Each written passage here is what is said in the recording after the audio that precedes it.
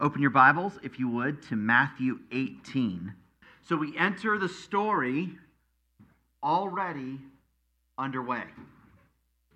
The city is bustling, the kingdom is thriving, and business is happening.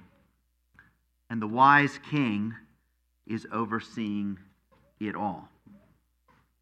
He decides that today is a good day to balance the books, to settle accounts with his servants. And so he calls them in one at a time to set things in order.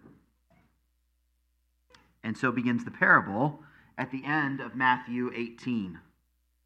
The chapter is on life. It's on life in the community of Jesus, the new community that he's putting together, the new kingdom that he came to bring. And he's making sure that this community doesn't go off the rails because he knows it can. And so he's already addressed a few things in this chapter. There's the danger of rivalry. Who's the greatest in the kingdom is how this got started. And then there's the danger of sin. Sin in our own lives that we're called to kill. Sin in the community that we're called to address. But there's one more danger that Jesus wants to address. One more that he wants to prepare the community to withstand. It's a coming storm that he can see, and he wants the community to be prepared. And Peter's question gives him the opportunity to do it. So Peter asks this question, and the teachers of the day, they had taught what it looks like to be a good Jew, a Jew that's part of the Jewish community. And part of that, hey, you know, they're going to sin against each other. We got to forgive each other.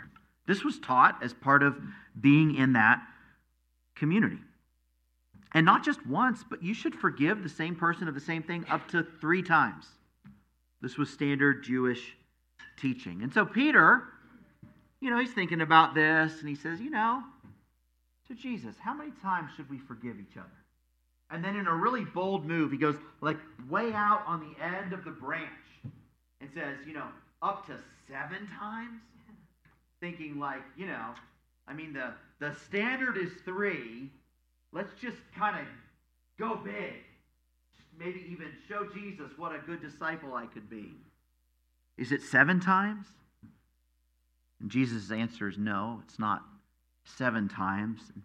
Depending on how it's translated, it'll either be translated as 77 times or even 70 times 7 times. But Jesus' point is not the count. His point is not to count the number of times.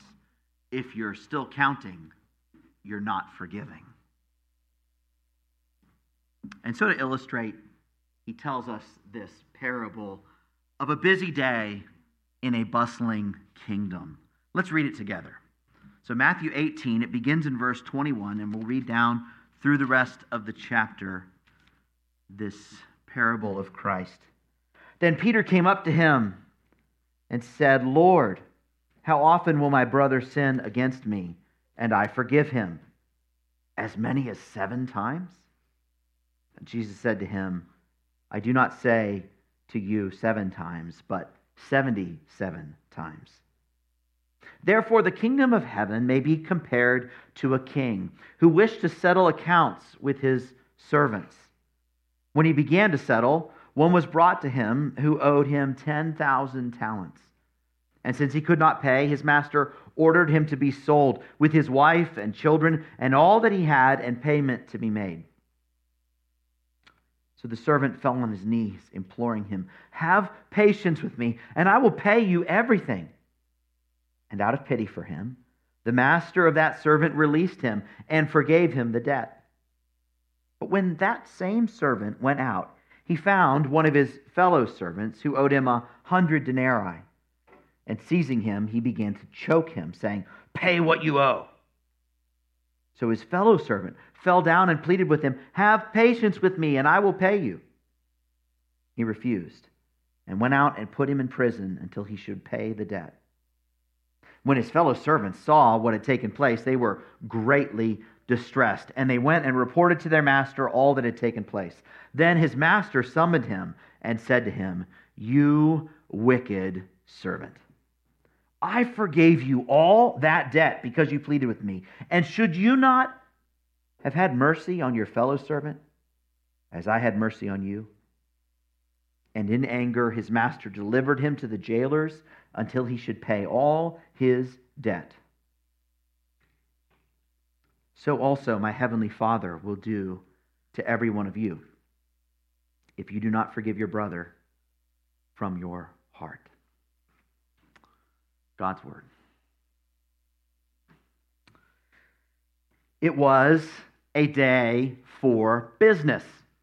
The process began and the servants were brought before the king. Accounts were settled and debts were paid, and eventually a servant came forward who owed 10,000 talents to the king. Now, we need to wrap our minds around the money in this story in order to understand what Jesus is saying. There's two denominations of money. There's the talent and the denarii. Let's start with the denarii, all right? It's a little easier to get our minds around. It was a relatively small unit of money. This is what you would pay someone for a day's labor, all right? A denarii. So if you were to work a year and, you get your Sabbaths off and whatever, you'd make roughly 300 denarii a year, all right? That's a denarii, a year's wages. Now, a talent is on the far other end of the spectrum. It is the largest denomination of money that Jesus could have called upon, and it is equal to about 6,000 denarii. So let's do the math here real quick. I know, hold on, hang with me here, right? 300 denarii is a year worth of payment. A talent is 6,000 denarii, or about 20 years of labor. So in your working life, if you got a full 40 years of work in, you could make 2 talents. All of which you would have spent to live on, right? I mean, it's not like you'd have them at the end, but that's more or less what you would make. 1 to 2 talents over a lifetime. And here comes the servant who owes 10,000 talents. This is lifetime upon lifetime upon lifetime of debt. More money than the population of that city would have seen in their combined lifetime. It is a preposterous amount of money. He owes zillions of dollars. How do you spend zillions of dollars that you don't have? Who could possibly spend that much money that isn't theirs? I mean, except for Congress. Obviously, Congress. I mean, but other than them, who else can spend zillions of dollars that they don't have? He owes 10,000 talents. And if he were to work 20 years, he could pay back 1. Doesn't stop him, though, from asking for time in verse 25. Well, verse 25, the master says to sell the man and his wife and children and payment be made. So they're going to be sold and payment's going to be made. It's not going to be the 100th of what is owed, but they're going to be sold for their debts. And so the servant, verse 26, falls on his knees and implores him, "Have patience with me and I will pay you everything." Now, I get this guy's cry for mercy. Can you imagine what's happening here? You and your family are about to be sold into slavery for this. The lights are going out on your life, and you've got not a prayer in the world to paying this back. But he doesn't actually ask for mercy, does he? He doesn't actually ask for forgiveness. He actually asks for more time. Be patient with me, and I will pay you everything. Oh, king, just give me a few months, and I'll come up with this. I'll come up with the money. This makes me think of some mafia movie where the really slimy guy who keeps losing the family money is like standing before the mafia father one more time, having just lost zillions of dollars, and you kind of know how this is going to work out for him in the end, but he's just, give me one more shot, I'll get that money back for you. Here's the servant on his knees begging for time, and God gives him mercy. The king's heart goes out to the servant, and he doesn't just give him time. He gives him forgiveness. He gives him 10,000 talents, paid in full. A clean slate, a new hope, a new future, a new life. And the servant rises from his knees a free man. Despite all expectation, out he goes. He goes on his way home, goes on his way to his family, goes on his way to resume his life. He walks out of the king's presence with his head held high, and apparently a little too high. Verse 28. But when that same servant went out, he found one of his fellow servants who owed him 100 denarii. And seizing him, he began to choke him, saying, "Pay what you owe." So this fellow servant owes our main servant 100 denarii. Now, let's put that into context of what that means. Remember, a denarii is a day's wages. So this is 100 days' wages. So this is 3 or 4 months worth of money. Jesus is not here trying to choose an insignificant amount of money. How much money is 3 or 4 months worth of salary? Tens of thousands of dollars? Something like that. 10,000, more than 10, 20,000? It's not insignificant. There's a substantial amount of money that is owed. It's real money. And how does our freshly forgiven servant respond to his fellow servant? He seizes him. He lays his hands on his fellow servant. The king had not done that to him. And then he begins to choke his fellow servant. The king had not done that to him. He is violent, he is angry, and he is threatening. Pay what you owe to me. You owe it to me. And so his fellow servant begins to beg in verse 29. So his fellow servant fell down and pleaded with him, "Have patience with me, and I will pay you." Have patience with me, and I will pay you. Do those words sound familiar? Because they should sound familiar, because we just heard them spoken back in the palace. As that man had pleaded with the king, "Have patience with me, and I will pay you." But he refused, and so he takes this man off to jail and has him committed to jail until he can pay everything back. This apparently had happened on the street, or maybe in the courtyard of the palace, and there were other people around. And you could imagine this would be like trying to stop watching a train wreck. Here comes one servant with another, and he begins to choke the guy.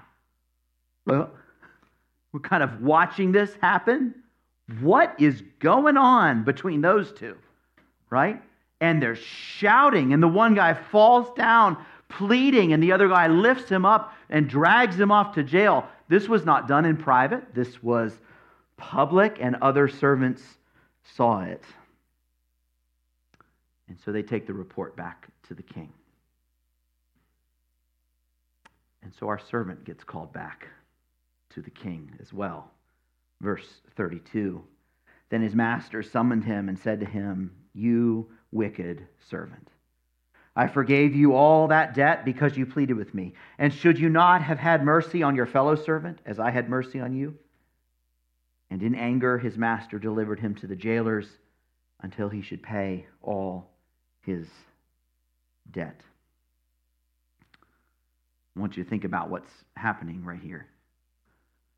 this man whose debt had been forgiven is now reinstated in full. And he is committed to jail until it is fully paid for. And it's not this small payment that was owed to him. He's not going to be in there until 4 months' worth of payment have been made. He's going to be in there until the 10,000 talents, the hundreds of lifetimes of payments have been made. So up until now, we've just been in the story, right? We've been kind of enjoying this story, and that's the point, right? Jesus brings us into a story that's meant to be told and heard and experienced, and our emotions are meant to track with it, because he teaches differently in a story than just directly at us, right? But now, Jesus looks at his disciples. Verse 35 is the one verse where he breaks out of the story and applies it to his people, directly to us. Jesus looks at his disciples and basically says, "You're in this story. So also my heavenly Father will do to every one of you if you do not forgive your brother from your heart." Friend, where is your place in this story? Your place and my place is the servant forgiven the debt by the king.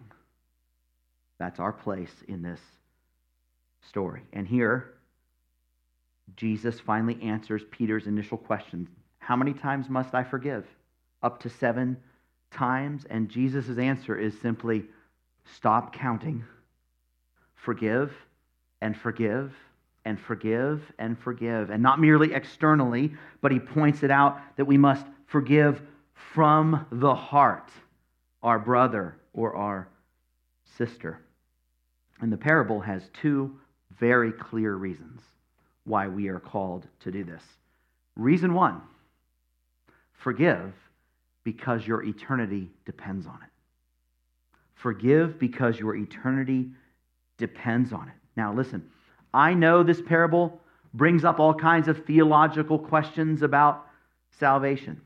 Was Jesus really teaching that we can actually lose our salvation? Was Jesus saying that some Christians won't make it to heaven over these issues? But I want to set those questions just aside, because I notice that Jesus isn't focused on them. And I want to focus on what he is focused on right here and take his words and allow them to impact us. Rather than focusing on the theoreticals that we would bring, let's ask questions about what he's actually saying. Is Jesus saying that those sitting in these pews in Mercy Hill are required to forgive their brother and sister when they sin against them? Is he saying that your refusal to extend forgiveness will result in God's refusal to forgive you? Yes, that is exactly what he's saying. Yes, he is. Most clearly. Anyone who refuses to forgive a brother or sister has no right to expect forgiveness themselves. No right. Christ, when he talked about this a few chapters before, had said, with the measure you use, it will be measured back to you. Forgiveness is not optional for the Christian. Forgiveness is required, and we should forgive because eternity depends on it. There is no other way to read the words of Christ here. So also my heavenly Father will do to every one of you if you do not forgive your brother from your heart. Dear friend, think. Get rid of the theoreticals for a minute and apply what he's saying. Think for a moment. Is there anyone whom you are not forgiving? Is there anyone that you are withholding the gift of forgiveness from? Do you need a bigger motive than this? Can there be a bigger motive than this? Listen, friend, if that's you, if you've got someone in mind, go to them, run to them, rush to them, hurry to them, give them the forgiveness that they need. And give them the forgiveness that you need. Because you are one who needs the forgiveness of God as well. If you are withholding forgiveness from a brother or sister, this passage is meant to set off klaxons and sirens and alarms and bright flashing lights in your mind. That you would be compelled to forgive and to forgive from the heart. So may I just plead with you. Don't assume Jesus is exaggerating and that he doesn't know his theology when he says this. Assume he knows exactly what he's saying and apply his word. And forgive your brother or your sister. All right, reason 1, forgive because your eternity depends on it. Reason 2, forgive because of what you've been forgiven. Forgive because of what you've been forgiven. And this second one is not just a reason, it's a secret. This second one, this is where it's at as the believer. This is where the power to forgive comes from. This is a hidden power that the world knows nothing of and has no access to whatsoever. It's an unseen force.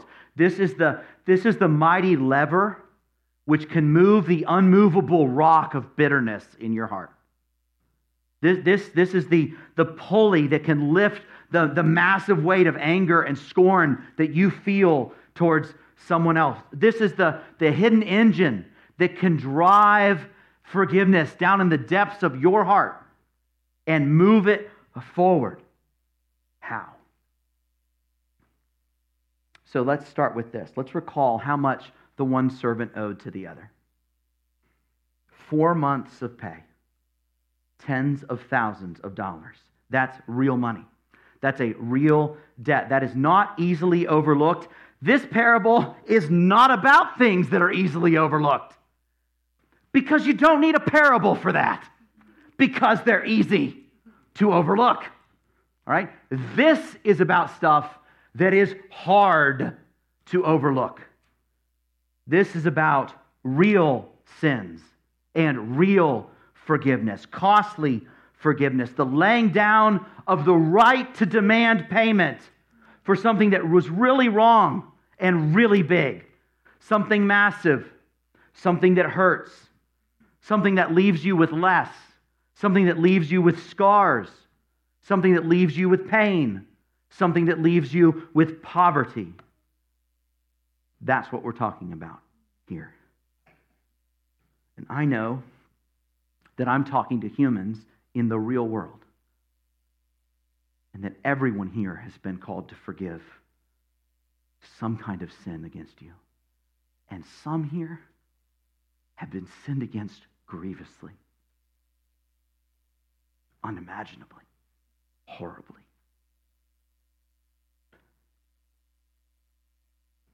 And you have 300 denarii, $10,000 worth of reasons not to forgive.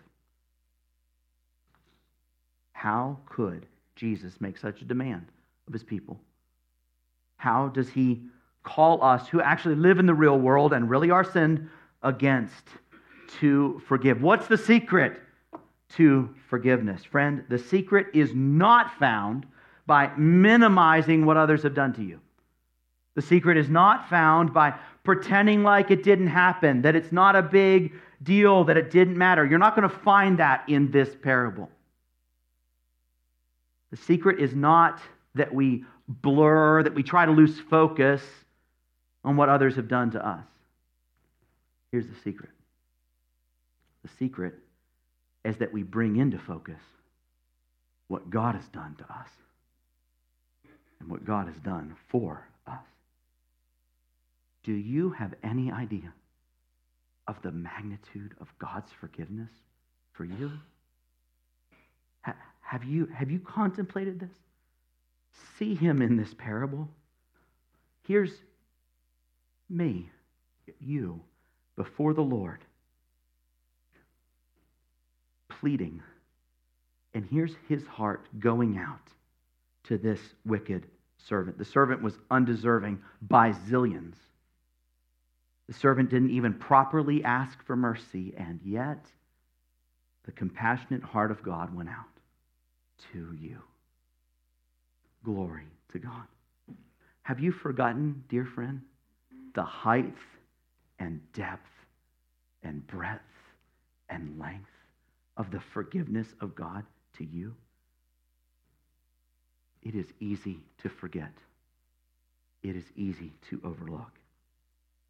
But Jesus is not joking in this part of the parable, and he's not exaggerating how much God has forgiven you. He is not exaggerating how much God has forgiven you. He is revealing how much God has forgiven you. That's what this does. Let this inform your relationship with the Lord. Let this inform your understanding of forgiveness and salvation. And these words we can just throw around. Ours was a debt incalculable. Far, far, far beyond what we could have any hope of paying. And I tell you, friend, it is far greater than you feel it to be. As deeply as you feel and are aware of the grace of God, you haven't felt the tenth of the reality of his forgiveness for you. In this parable, I am the man. You are the man. You are the woman here before the Lord as he forgives this incalculable sum.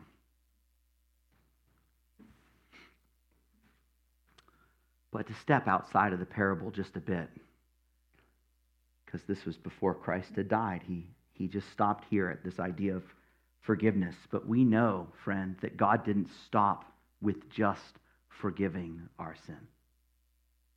As though he just removed it and took it away and just ignored it. He did, glory to God, overlook our debt. But he didn't just overlook our debt. He assumed our debt. He took upon himself our debt. And on the cross, he paid our debt.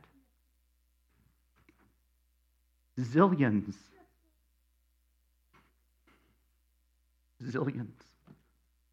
into his back, driven into his body.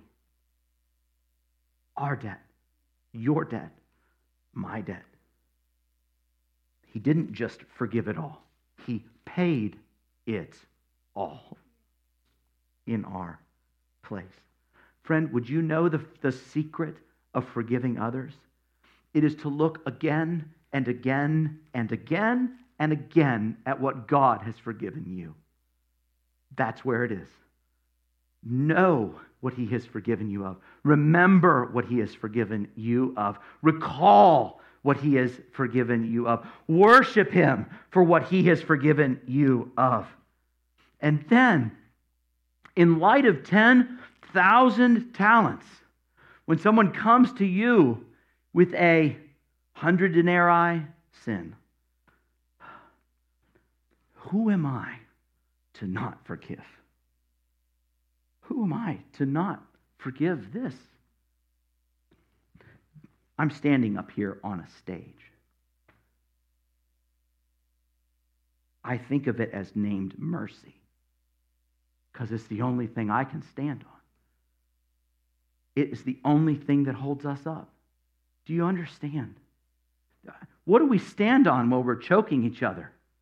Mercy. It's the only thing the believer has to stand on as we treat each other however we do. And friend, as we look again and again and again to the cross, stand amazed again and again and again at how God has forgiven us, as we focus on the fact that he's forgiven us something so great, the ability to forgive just begins to flow. This is the effect of the gospel. This is the hidden engine that I was telling you about, that lever which just makes things happen in our hearts. What is 4 months of payment next to 1,000 years. Who am I to withhold mercy? Friend, this morning, if you have not known the mercy of God, then I want to invite you to Him today. I want you to see the King here as the one willing to forgive the largest debt brought before Him. The incalculable debt, the debt that would ruin the kingdom, He gladly and graciously forgives. And if you're coming in and you're just aware of your sin and overwhelmed by your sin, and you can't imagine that God is able to forgive your sin, or perhaps you're on the other side and you're just barely getting the idea that you're a sinner, barely aware that there's sin that God would need to forgive. Friend, wherever you're at on there, He is fully able and willing and glad to forgive you. This parable teaches and shows that there is more forgiveness in Christ than there is sin in His servants. And He will forgive all who look to Him. In church, if you know His mercy, then let's worship Him for His mercy. Let's be thankful to God for His mercy. Let's treat God as though and like He has forgiven us a great debt. And then let's treat each other as though God has forgiven us a great debt. That's the community of Jesus. That's what He's seeking to build right there. Those who relate to God rightly, understanding that we have been forgiven incalculably. And then turn around and deal with the imperfect people in the pew next to you by remembering that what God has forgiven me, what God has forgiven you. He is worthy of our praise for having forgiven us such a debt. Worthy is the Lamb who was slain. Let me pray. Lord, when we talk of these wondrous realities of the gospel, I'm aware of how limited are my words. How limited is our apprehension of and appreciation of what you have done for us. Oh Lord, would you continue to reveal your goodness displayed on Calvary to us day after day after day, that we would be a thankful people, a worshiping people, a forgiving people. In Jesus' name, amen.